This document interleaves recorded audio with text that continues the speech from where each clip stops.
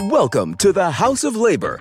This is Studio 371, the podcast, here on Mighty Union Digital Originals, your source for information and insight about our union. We're broadcasting from New York City. Now here's your host, SSEU Local 371 President, Anthony Wells. Hey, welcome to our inaugural podcast of the Studio 371, where we're going to have some interesting things going on here. We're going to talk about the union. We're going to hear from you. We're going to talk to you. We're going to talk to us in future episodes. Well, this is our first one, and we're just so excited about it. So our first episode talks about what does the union do for me? Well, you know what? It does a lot. Things you can see and some things you don't see. For example, you hear about historically, we brought the weekend. We brought the 40-hour work week for most of our people, 35 hours, okay? We brought in OSHA laws, make sure there's safe conditions. We help in child labor laws, child labor in this country. But on specific measure, you might not see all the things that the union does. You might not know that we've created different atmospheres and locations, that we are there to, as a vanguard, to stop some of the stuff that would happen if we wasn't there. So imagine the things that do happen when we're there and we challenge it. We fight. We listen, we advocate, we educate, we agitate, we organize. Okay? We fight for things that would benefit our members, you and your families, okay? Like health care, like benefits. 371, we pride ourselves on providing and improving our benefits. So we're not just happy that we have benefits. We have new improvements such as a child care program, assistance. No, it's not a lot of money, but it's something to help with that child care cost. We have classes starting in November in four different categories: Spanish, American Sign Language, French, and public speaking. I need a little help every once in a while. Yeah, all that stuff. So there's many things. And then you have to say, what does my union do for me? So there was a leader, and as I got older, I understand. He used to say, I get up in the morning, and I reach on the dresser and I put on my welfare fund glasses. And then I go to the bathroom and I reach in and put on my welfare fund teeth.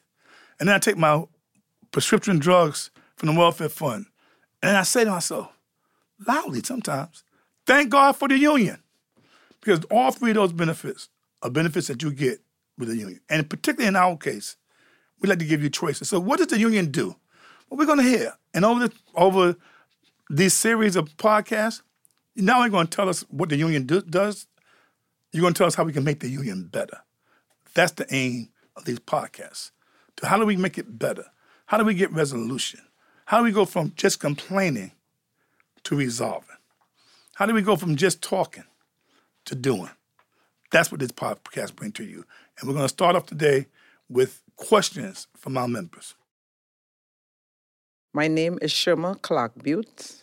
I'm a member of 371. President Anthony Wells, I have a question for you. What are the source of power in the union? Well, hi, Sherma. Thank you for that question. The source of our power is really simple. The membership. Our members are our power. But there are different kinds of power we're talking about. So we're talking about economic power, we're talking about political power. But for the union and for this local, it's our involvement of our membership. And that includes having them being informed, getting them activated, getting them to be participants, and to be participants not just in the union, but in their lives. Because to me, there's no separation.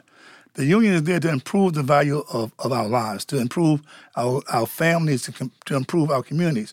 So our power is just very simple. You, the members, you being involved, you being involved on location in so many different ways. There's no one answer. So we need you in so many different ways, whether it's attending functions or even questioning policies on your location or fighting for your rights, something as simple, you may think, as for your vacation time, because this is something that you've earned. So power, membership, they come from one another. Hi, my name is Karen Crawford Marcel, and I'm a local 371 member. And Mr. Wells, how would you encourage participation in the union? Well, we encourage it through several different ways. One, We encourage it by educating and informing our members what's going on. That's why we have so many different ways of communicating with our members, through social media, through our unionists, through meetings on location. And I believe that if the membership is informed, they're more likely to participate. But we have other ways. So we have functions. We have all kind of cultural events for people to be a part of. Come down, we celebrate every heritage. We have meetings after work for different subjects, whether it's the men's committee, women's committee. We have a brand new Asian committee. So there's no one simple way of participating. And what we also do is listen to our members. You tell us how you would participate, because the answers don't come from 1501. It don't come out of this head, okay?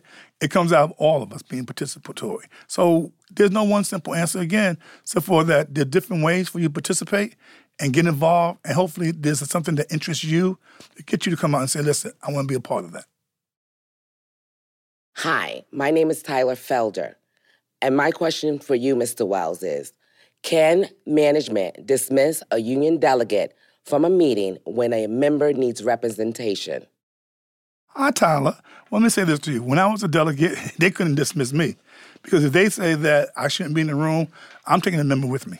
I'm leaving. And then the first thing I'm doing, I'm calling the central office to make a complaint. They don't have the power to dismiss you. Now, they may try to not get you to represent their workers. So let's do this first. First, if a member wants representation, they are entitled to representation. And then we move on from there. If management objects, I will advise the member to leave the meeting. Or if the member doesn't feel comfortable leaving the meeting, I would say to them, don't say nothing. No one can make you talk in any form. So you could be in a room and they could just talk their heads off. But immediately, you need to notify central office so we can rectify that situation so that the member gets representation. But no management can ever dismiss us from representation. They may want to challenge us, and we're up for the challenge. Hi, I'm Jonathan Pombosa. President Wells, I have a question. Will the union take a stronger stance on universal health care? I know the union negotiated what we currently have in our health benefits, and I think it would be worthwhile to consider this. What are your thoughts? Well, my thoughts are, first of all, healthcare is so important, and it's so important in the discussion in this country today. So let's say this first. We've negotiated benefits for our members as a part of the Municipal Labor Committee. Right now, we're very proud that we've been able not to have premiums. We are the last municipality in the country where the workers do not pay a premium, and we're very proud of that. And there's some changes that come with that. In terms of universal health care, we're in favor of universal health care. We think that health care is a right, not a privilege. Everyone should have access to good, affordable health care. And our workers, we have that. Right now, there's a discussion going on in New York State over the Health Care Act.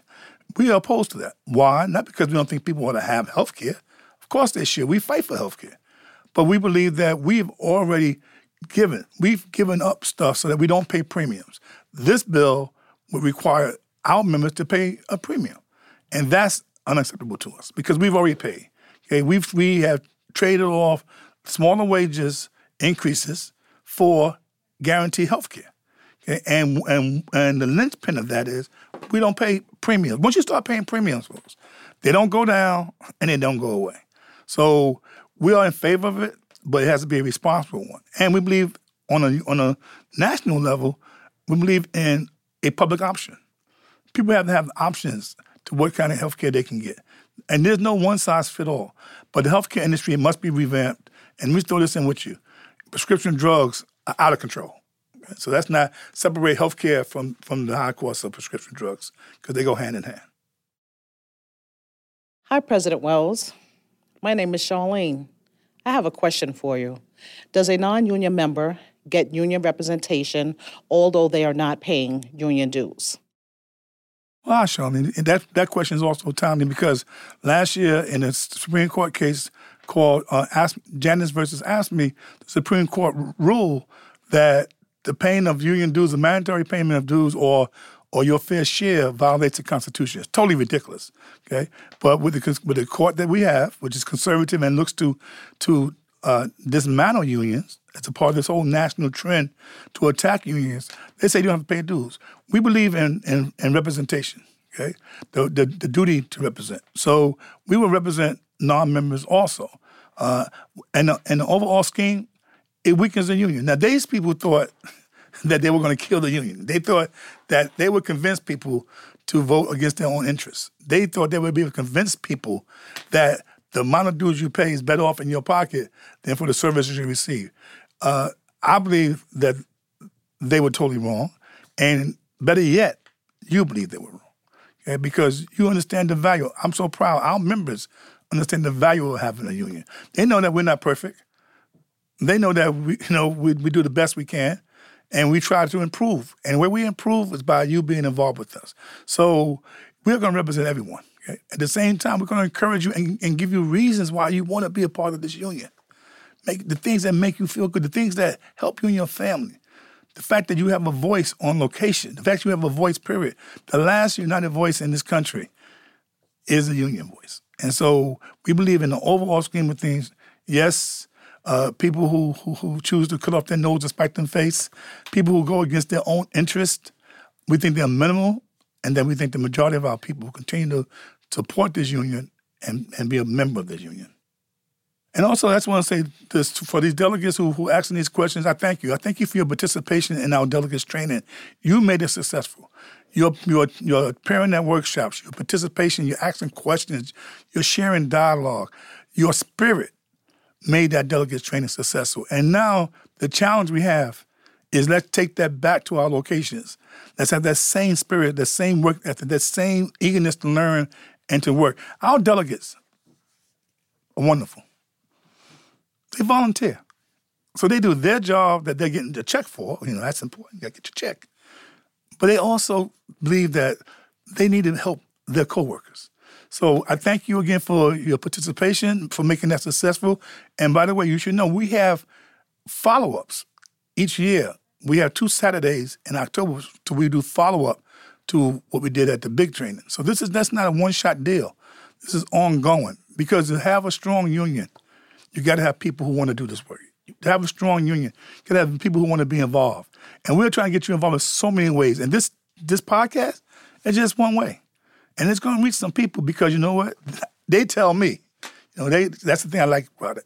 They tell me that this is just another viable way of communicating to our members and having our members communicate with us.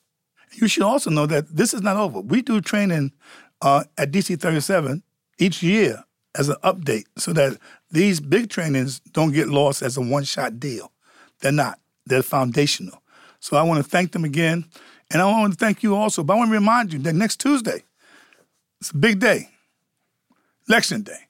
You say, there's no, there are people running. First of all, we support and encourage you to vote for Jumaane Williams, a public advocate.